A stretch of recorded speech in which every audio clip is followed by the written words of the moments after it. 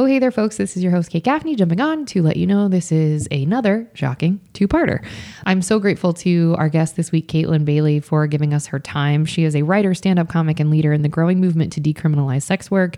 And we finally got our wish, y'all. We finally got to have the conversation with someone who is openly willing to talk about working in sex work and the ups and the downs and all of the in-between, and to talk about the history and what it's rooted in. And just, I learned so much, and I had to confront some of my own prejudices and my own biases and my own, preconceived ideas of what that work is. And you'll hear some of my line of questioning is, leading based on my opinion. And I got to learn a lot. So yeah, Kaytlin is just such a lovely, generous, wonderful human in life, but to get to know her like this was so fascinating and wonderful and triumphant, and all of the, what other adjectives can I pick? She's the best. She's so funny. Go see her show, find her on all the things, go to her website. All of that information is in the show notes, and you can find her Old Pros podcast. Take a listen to that. You'll learn so much, and I am giddy at the thought of watching her one-person show. I want to be front row for an hour and a half and learn all of the things. And you will hear, she's so articulate and so smart. So I wanted to ask so many more things. If you have questions for Kaytlin, feel free to email us at servicefromhellpodcast@gmail.com. We will pass those along. She's an educator on this. She doesn't identify as an educator, but she educated me. And also she tours the country discussing these topics and this really hard conversation she's willing to have that a lot of people are not willing to come out of the shadows and talk about. She's trying to create visibility in the market. So if you have questions for her, please email us or find her on the socials. And she's not super active on Instagram, but on her website, if you fill out the contact information, she absolutely will get back in touch with you. So find out all of the things, go see her show, tell her we sent you. Let's get on with the show. I want to not waste your time, and I want to dive right in because I have 6,000 questions. So the only fantastic. I just want to get 1 second. Oh yeah. I'm so sorry. No, you're totally fine. Okay, never mind. My person is on it. I'm an Airbnb host, and sometimes my guests get into a panic because so I have a guest checking out, and she's sending these panicked messages that's like, how do I leave? And I'm like, just bye. Leave the keys on the table, leave the door unlocked, and let yourself out into the world. They're like, where are you? And I'm like, leave the door unlocked. This is New York City. It's gonna be fine. It's gonna be fine. It's gonna be so fine. Where can I leave the keys? On the table. Where I just said. Yeah. And they're like, but there must be another way. No, it's less safe for you to hide the keys in the hallway somewhere. It's way. It's wild. So anyway, thank you. Oh, you're so welcome. I'm so excited. Yeah. Okay, Kaytlin. Me too. Okay. If you don't have any questions, we're gonna get it going. No, I'm good. We'll roll with punches.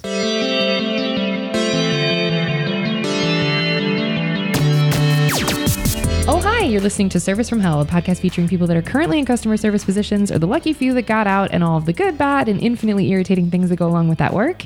I'm actor and writer Kate Gaffney, and I'm uniquely qualified to discuss this, as I used to work at a very busy and very popular comedy club in Los Angeles, and at least one of you listening right now has probably grabbed me and told me you were ready to order when I was running around like a crazy person. So let's eat.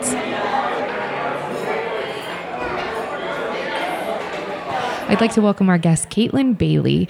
Kaytlin is a writer, stand-up comic, and leader in the growing movement to decriminalize sex work. She came out as a sex worker in 2015 with her critically acclaimed one-woman show, Contagious, which enjoyed sold-out performances and an extended run in multiple NYC theater festivals. Her second one-woman show, Whore's Eye View, is in development, y'all. We're going to talk about it. Bailey started the Oldest Profession podcast in 2017, focusing on old pros from history. The show is going into its 5th season in 2023, and having a podcast is so hard. Good job. Bailey has worked at the highest level of national politics since 2018, when she became the founding director of communications for the national advocacy organization Fighting to Decriminalize Sex Work. I'm gonna cry. That's so amazing. Okay, she continues to consult with campaigns, organizations, and policymakers to decriminalize sex work around the world. In 2020, Kaytlin Bailey founded Old Pros, a nonprofit media organization changing the status of sex workers in society.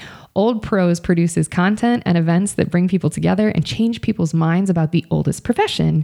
Kaytlin also represents a long-standing desire that all y'all have heard me talk about on this show forever. forever to try and get someone that works in this world. I'm so excited to talk about it. That said, I better know Kaytlin through mutual comedy friends because she is very funny and also is a comic and this insane industry. And also she has such a powerful presence in the advocacy community. I am so honored to have her here and y'all are going to love her. So that said, Kaytlin, how stoked are you for your newest one-person show? How hard is it to perform in NYC? What keeps you pushing? Tell us all the things.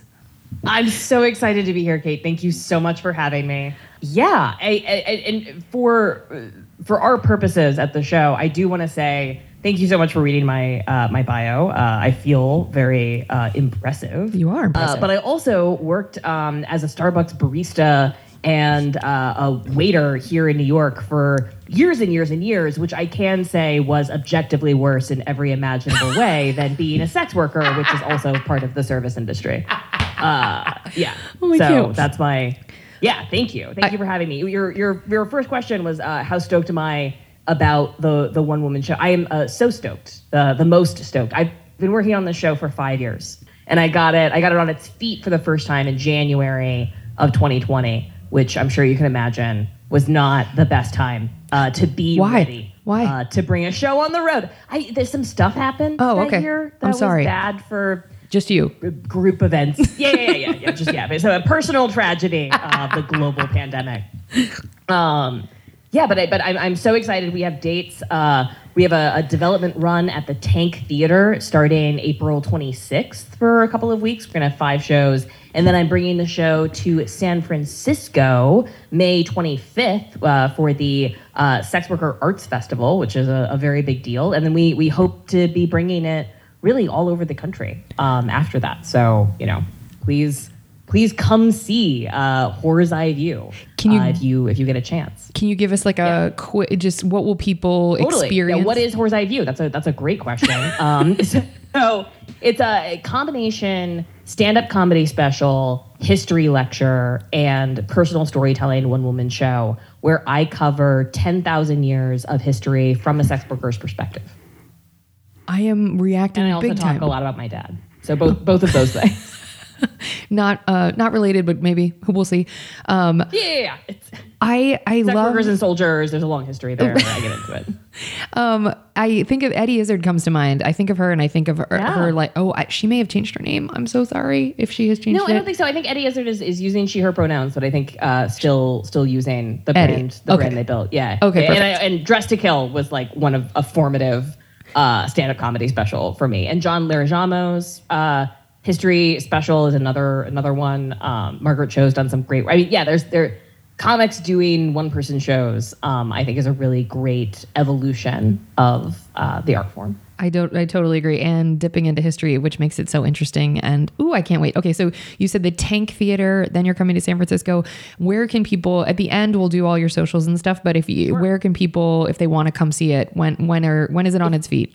Sure. So the show will be ready really April 26th, where we're doing the tank run. If you're looking for tickets or where you can see the show, because we'll keep adding dates, then you can go to whore'seyeview.com, or you can join our email list at oldprosonline.org, which lists all of our events, including Horror's Eye View, but we also do variety shows, and I speak at conferences and colleges and stuff like that. So I love it. Okay. So this is going on. We're still in our appetizer section, and I still want to get to know you because we'll get the specific questions about all the craziness in the next section, but I just want to pick a little further. So political activism is not something that is easy, but my goodness, is it necessary? So what got you into that world? Like, what made you care? Oof. So I've always been a pretty politically involved person.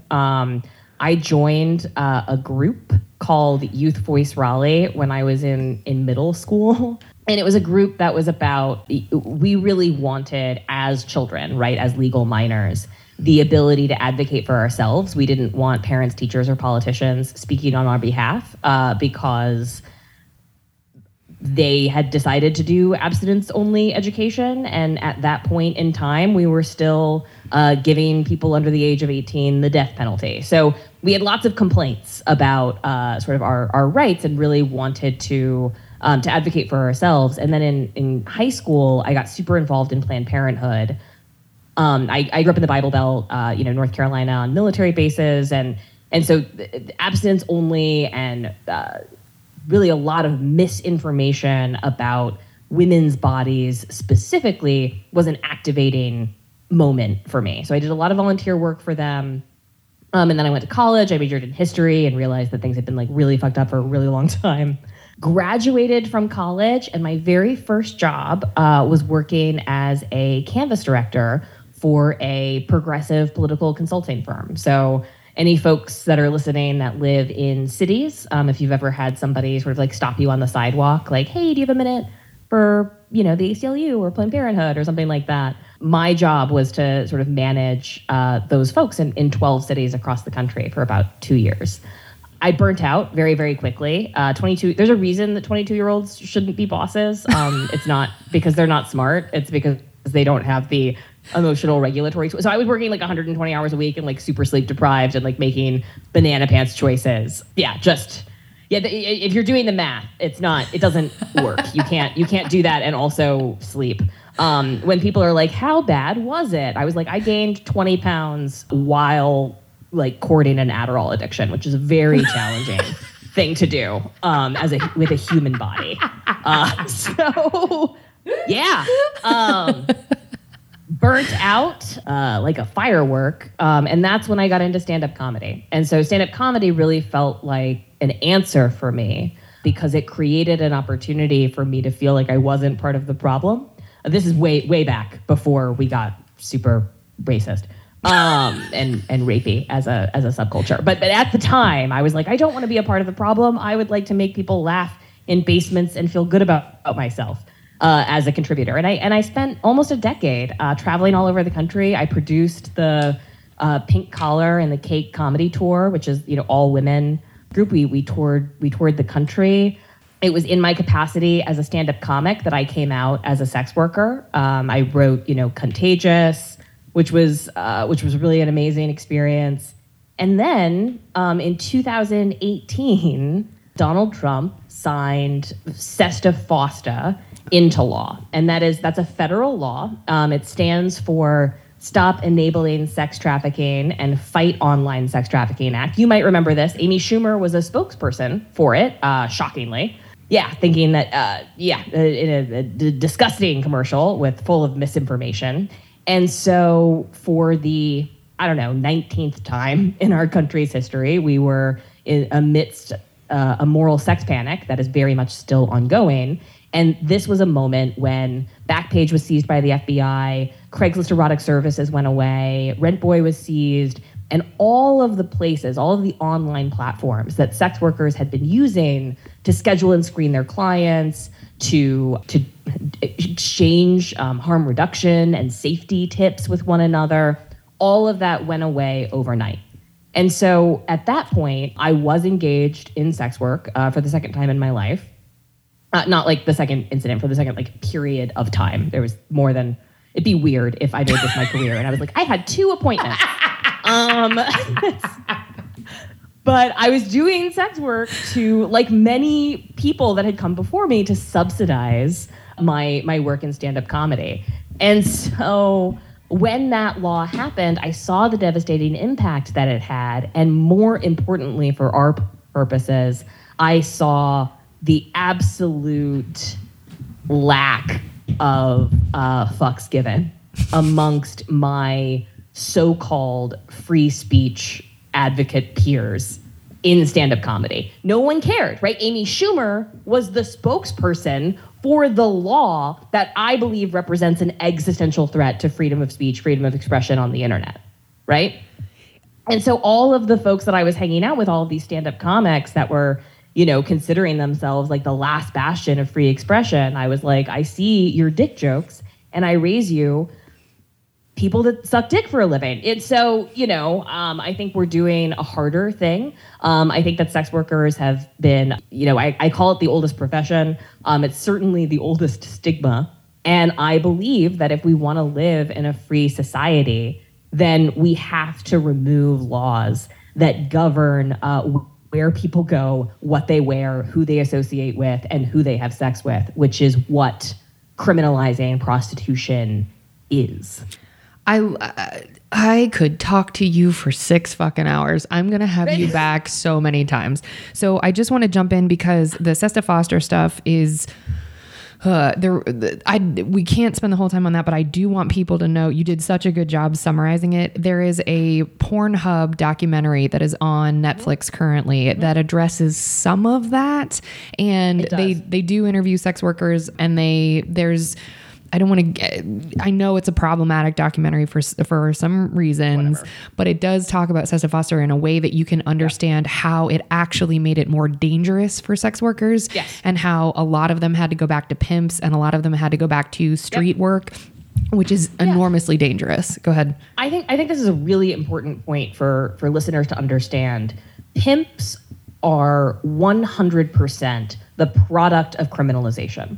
Without criminalization, pimps, third-party managers do not have a role to play in this economy. None. Right? So we did not criminalize prostitution in this country until the progressive era, right? And so until the early 19-teens, right? Yeah, exactly. That's your face is how most people respond. So before the criminalization of prostitution, the overwhelming majority of sex work happened in female-run and often female-owned brothels. Right, so madams had a role to play in this economy. But once we shuttered the brothels, it happened at different times in different places, but definitely happened after 1917, which is when we got involved in World War I, and we thought that a way to control STIs was to corral all of the sex workers, which was not very effective. But we shuttered the brothels really across the country between 1910 and 1917, and we started arresting women on the suspicion of promiscuity, again, to protect our soldiers from venereal disease. When that happened, it became impossible for sex workers to connect with clients, right, in brothels or in established places. That's when we started depending on men to go and procure clients for us, because we could not engage in public space. We could not be caught soliciting. We no longer had established places that people knew to go to. So that's when this pimp figure enters the sex work economy. There really wasn't a place for that guy before the criminalization or after Backpage, Craigslist Erotic Services, all of these internet providers made it possible for sex workers to directly connect with their clients without a potentially exploitative third-party person. And so do you think that with the criminalization piece of it, what is this, because I don't want to step on the toes of your show, because I know your show deals with some of this, so I don't want to ask you too many more questions about the details. It's literally my favorite topic. Let's just assume that your listeners will not listen to my show. Let's do all of it. Okay, yay. Yeah. Okay. So when that the madams were sort of taken out of the role of procuring sex, what was the role? So the guys would act, I mean, now in what we would use in current language as pimps, they would go out and say, "Hey men, if you want to have sex with these women, I can take you to them." Is that what it was? Yes. Yeah, so concierges, cab drivers, men that had kind of a public-facing role that like tourists or travelers would ask for information started to be the person connecting, clients and providers. Okay. As opposed to having like an established brothel, and I think it's important to say this, that brothel owners, specifically madams, were like some of the largest landowners in the West. Like, this is an area where female entrepreneurs really thrived until criminalization. So like Lulu White in New Orleans becomes a millionaire. The Everly sisters in Chicago. Like, there's just all of these examples of these entrepreneurial, philanthropic, often single women who build thriving, successful businesses until a moral sex panic wipes that entire economy further underground, right? Which empowers a criminal element. It empowers men behaving badly, including the police, who become, of course, extra predatory. Kaytlin, that's not possible. What are you talking about? You talk to sex workers throughout history. Cops have always been our top predator, right? That's. So, okay. So when I narrow it down, Kate. Okay. The moral sex panic that creates this interruption in the flow of what was happening. Mm-hmm. To the person, if I'm a lay person and I say, yeah, but statistically, we know, a lot of women and men in porn have been molested, or a lot of women and men who go into sex work have been molested, or whatever.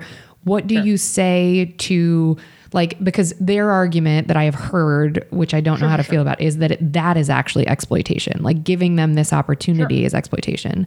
That's weird. What do you say to that? My first instinct, and this is, this is probably how I would talk about it after a couple of drinks, right? Is like, we don't know shit about the statistics of sex work because it's impossible to get good numbers about a stigmatized and criminalized class. And what we do actually know is that a huge proportion of women, and really people of all genders, have been sexually exploited at some point in their life. So like, if you interviewed nurses or waiters or teachers or C-suite people, there's just a lot of child sexual exploitation. But what we've done as a society is we've turned prostitution into this symbol of exploitation, and we've used it to sort of scapegoat all of our anxieties about the very real violence and the very real exploitation that is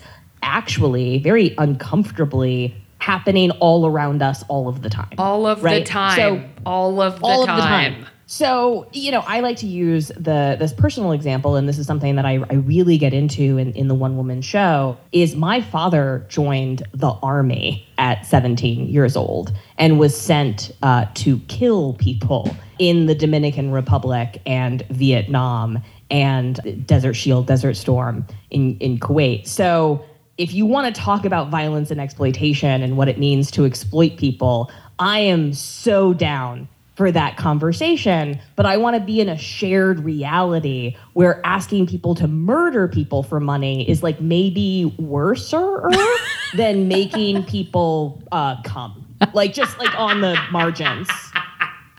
Oh, okay. And then you're so fucking articulate. It's wild. I'm not surprised at all. This is so awesome. Okay. Then I have one more question. Okay. So the argument that I hear often and that is presented in this documentary is the trans community that chooses to get into sex work is often, you put your finger up. Yep. No, go ahead. So I've heard two arguments that it's, well, they're more protected because without this, a lot of the trans community could not find other work because this is where they are openly accepted. Then I have heard that it is, again, they love this word, exploitation of what is deemed a class of people suffering. This is what I've heard. Sure.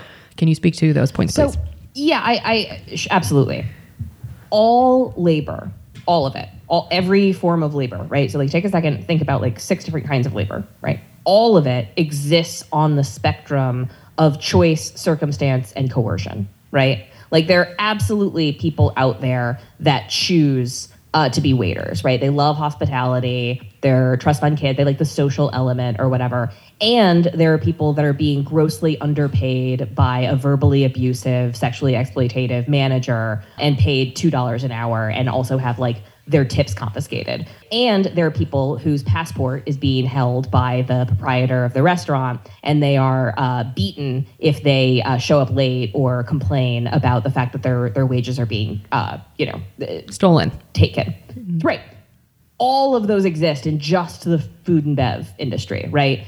You can say the same thing about mining, agriculture, textile work, domestic labor. So again, there is so much exploitation happening in the labor market to turn sex work into a symbol of that blinds us to that exploitation. And it also really, I think, perverts or obscures what we mean by exploitation. So what I will say is that folks in the LGBTQ plus folks, including really especially trans women, are overrepresented in sex work because they are discriminated against in other labor sectors, right? So are there trans women engaging in sex work who would really rather be doing something else? Absolutely. But you can say the same thing about people waiting tables. Are there cis women that are participating in sex work who would really rather be doing something else? Absolutely. You can say the same thing about babysitting. So, I think it's important for us to get really clear about what we're actually talking about so that we can get together and work towards a future where there is less exploitation and not confuse that with a future where there's like less sexual expression, which is something that we actually don't want to be working towards. Whoo, girl, I see why you speak at colleges and shit. Wow. Okay. So before we move on to the section where we hear all about your employment history, which I promise folks we're going to get to, but I know everyone is so engaged in this part anyway. So if someone comes to you that is deeply offended by the work, by the conversation, and takes the sort of, especially because you're from the Bible Belt, like takes the moral high ground of, we just have to eliminate it altogether. What do you, and by it, I just mean like generalized sex work. What would be, do you have a chambered response? Yeah, I mean, most people that come to this, so there are people that just hate sex workers, right? Serial killers, serial rapists, predators, deep misogynists, right? They're like, sex workers are gross and they should be eliminated from the face of the earth, right? But those are not people who present themselves as having the moral high ground or doing this for religious reasons, right? Those folks are often coming at this from a place of, we really want to help, right? People who are in a bad situation. And so what I would say to that is, if you are asking yourself the question, what would Jesus do? Well, then you can look at the Bible and see that he spent a lot of time chilling with sex workers in a non-judgmental, open-hearted way. And that was fine. Probably a way that Jesus would not want to, quote unquote, help sex workers would be to send armed SWAT teams into the places where they were living and working, which is what so much of our quote unquote anti-trafficking work looks like. And it's really, really hard to help people that you're hunting. And so I think it's really important for folks that are engaged in charitable work or are interested in improving the lives and expanding the choices of people that engage in this work. That's incredible. We should keep doing that. We should keep providing shelter, counseling, free services, right? It's like healthcare, housing, childcare. All of that are anti-trafficking initiatives. But what we shouldn't do is make those services dependent on being arrested or in giving up someone's livelihood while they're transitioning to some other kind of work. So many of these quote unquote anti-trafficking groups are more interested in ending prostitution than they are in helping people establish the building blocks that we all need to move our lives forward. And the reality is that the fastest way to trap somebody in a life of prostitution is to arrest them for it, because it makes it that much harder for them to get another job, secure housing, or do any of the things that you would need to do to get out of that industry. And that's such a sentient point that I hadn't thought of, because now they have a record. And if you have a record, right, then it's that impossible. Makes everything harder. Wow. I did not.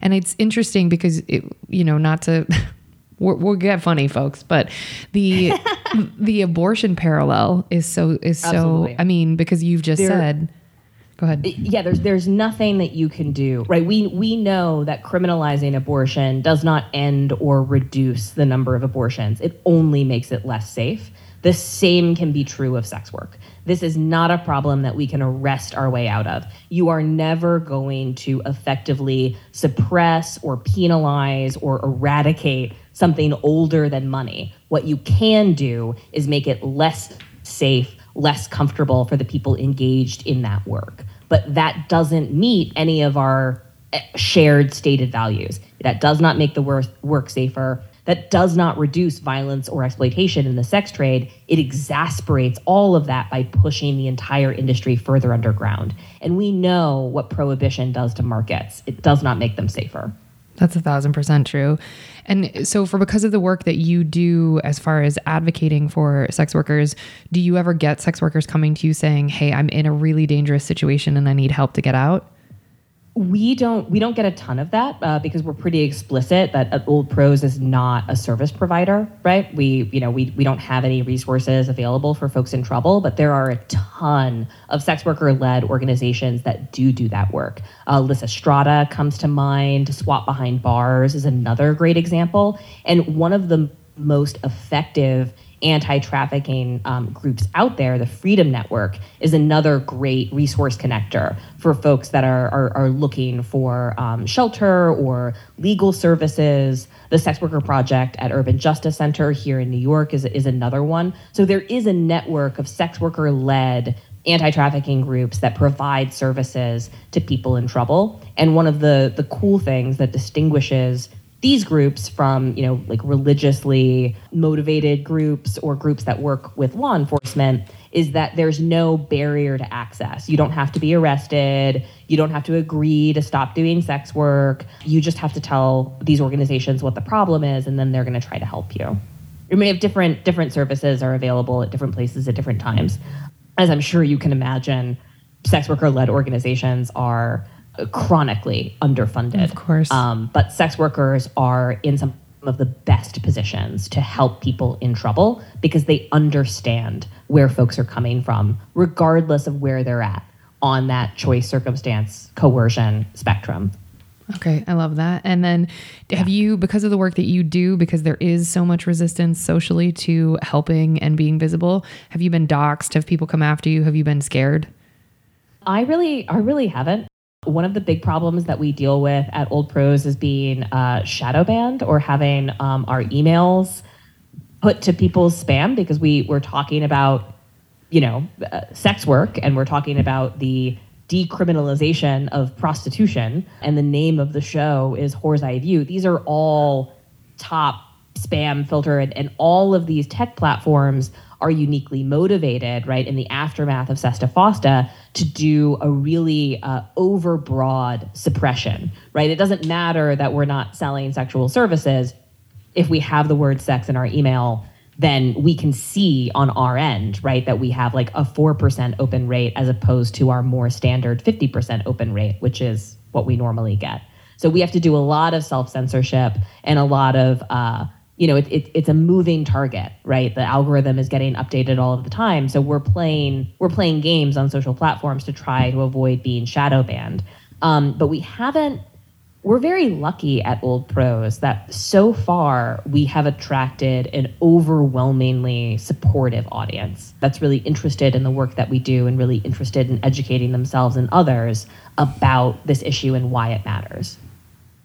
And that, I think, is one of the big things that we do at Old Pros, and this is my, thesis as a, relatively privileged upper middle class white woman. The criminalization of sex work has an impact on women's ability to participate in public spaces.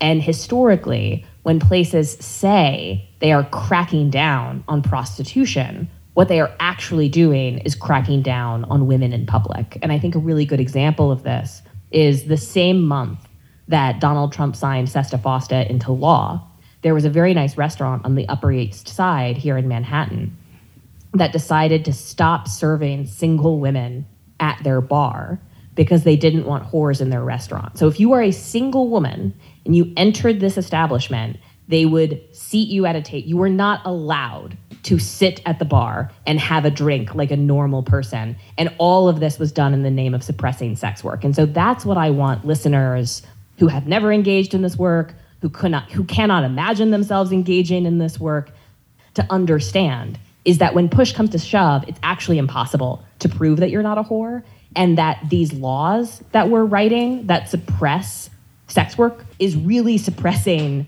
women expressing themselves, right? In the immediate aftermath of Sesta Fosta, Instagram shadow banned #women because they were afraid of being in violation of this law. So it's really, really important if we want to create a society where people of all genders are able to move freely, engage with who they want on their own terms, it's important that we let go of this very old stigma that has done nothing to help prevent violence against women, but has done a lot to put women in really bad, desperate situations.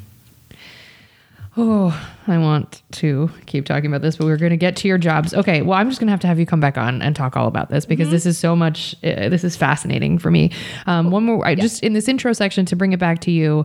So how hard is it to perform in NYC and find theater space? And like when you've done these one-person shows before, like how do you navigate that world? That's a really great question. Right now I'm developing my show at the Tank, which is a really incredible not-for-profit theater, and their mission is to just make free stage time available to artists who need it. So they produce like 1,000 shows a year, which if you're doing the math, that's like more than 2 a day.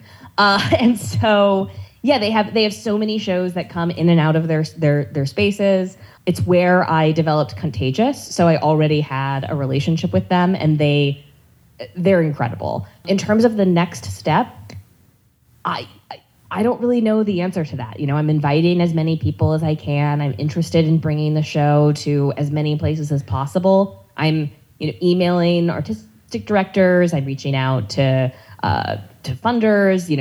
I'm doing the things, but I'm very much learning what it means to self-produce a theater production here in New York, which is really different than just pursuing stage time as a comic, right? Which you can do in sort of like 10-minute increments. Like I need the showroom for 90 minutes, right? Which is a really different ask. You can't take that to a comedy club. So yeah, I have a lot of experience pursuing stage time. I feel very comfortable talking to different kinds of audiences and different kinds of places. But this is very much another learning opportunity. The only thing I know for sure is that I don't want to do too many festivals again, because that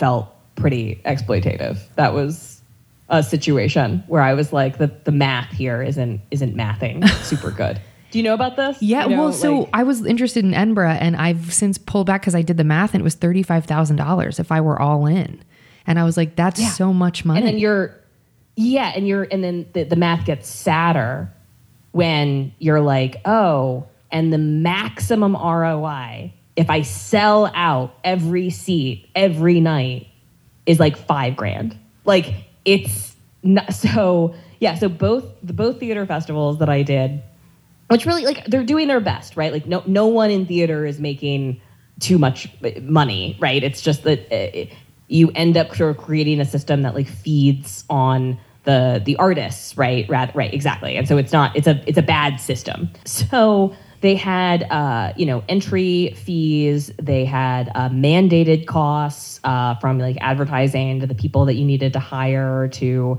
participation fees, all of that. And they covered sort of no costs, right? Like, there's no housing provided. There's no stipend. There's no nothing. And the space itself is, both spaces that I performed, 60 people maximum. At, I don't remember what the ticket costs were, but, not hugely expensive.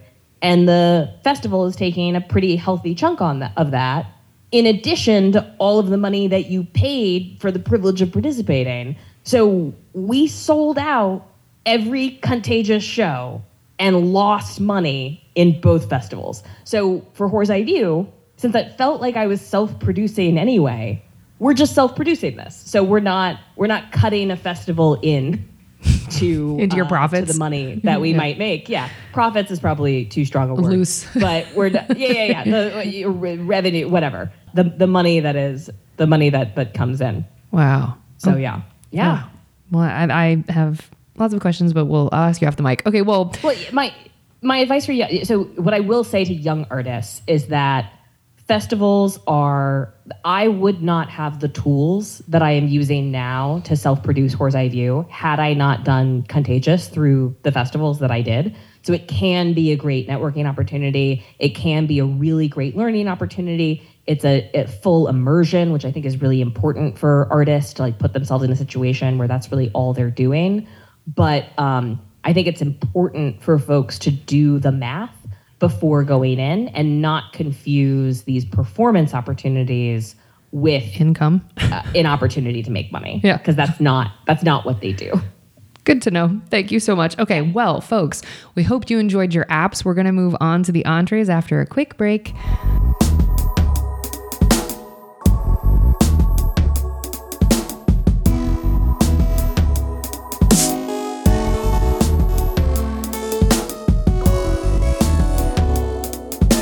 Thank you folks so much for listening. That was part 1 of 2 with the absolutely lovely, authentic, and utterly delightful Kaytlin Bailey.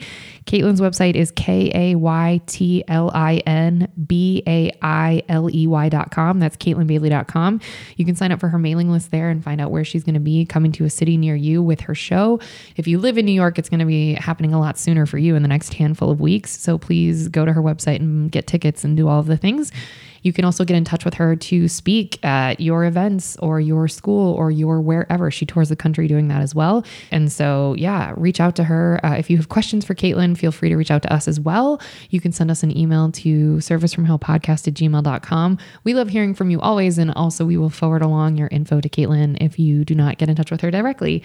So yeah, join us for part 2 next week where we get into it and she talks about the difference between working as a barista versus working in sex work. Those are different things and one is better than the other and it's not the one you think.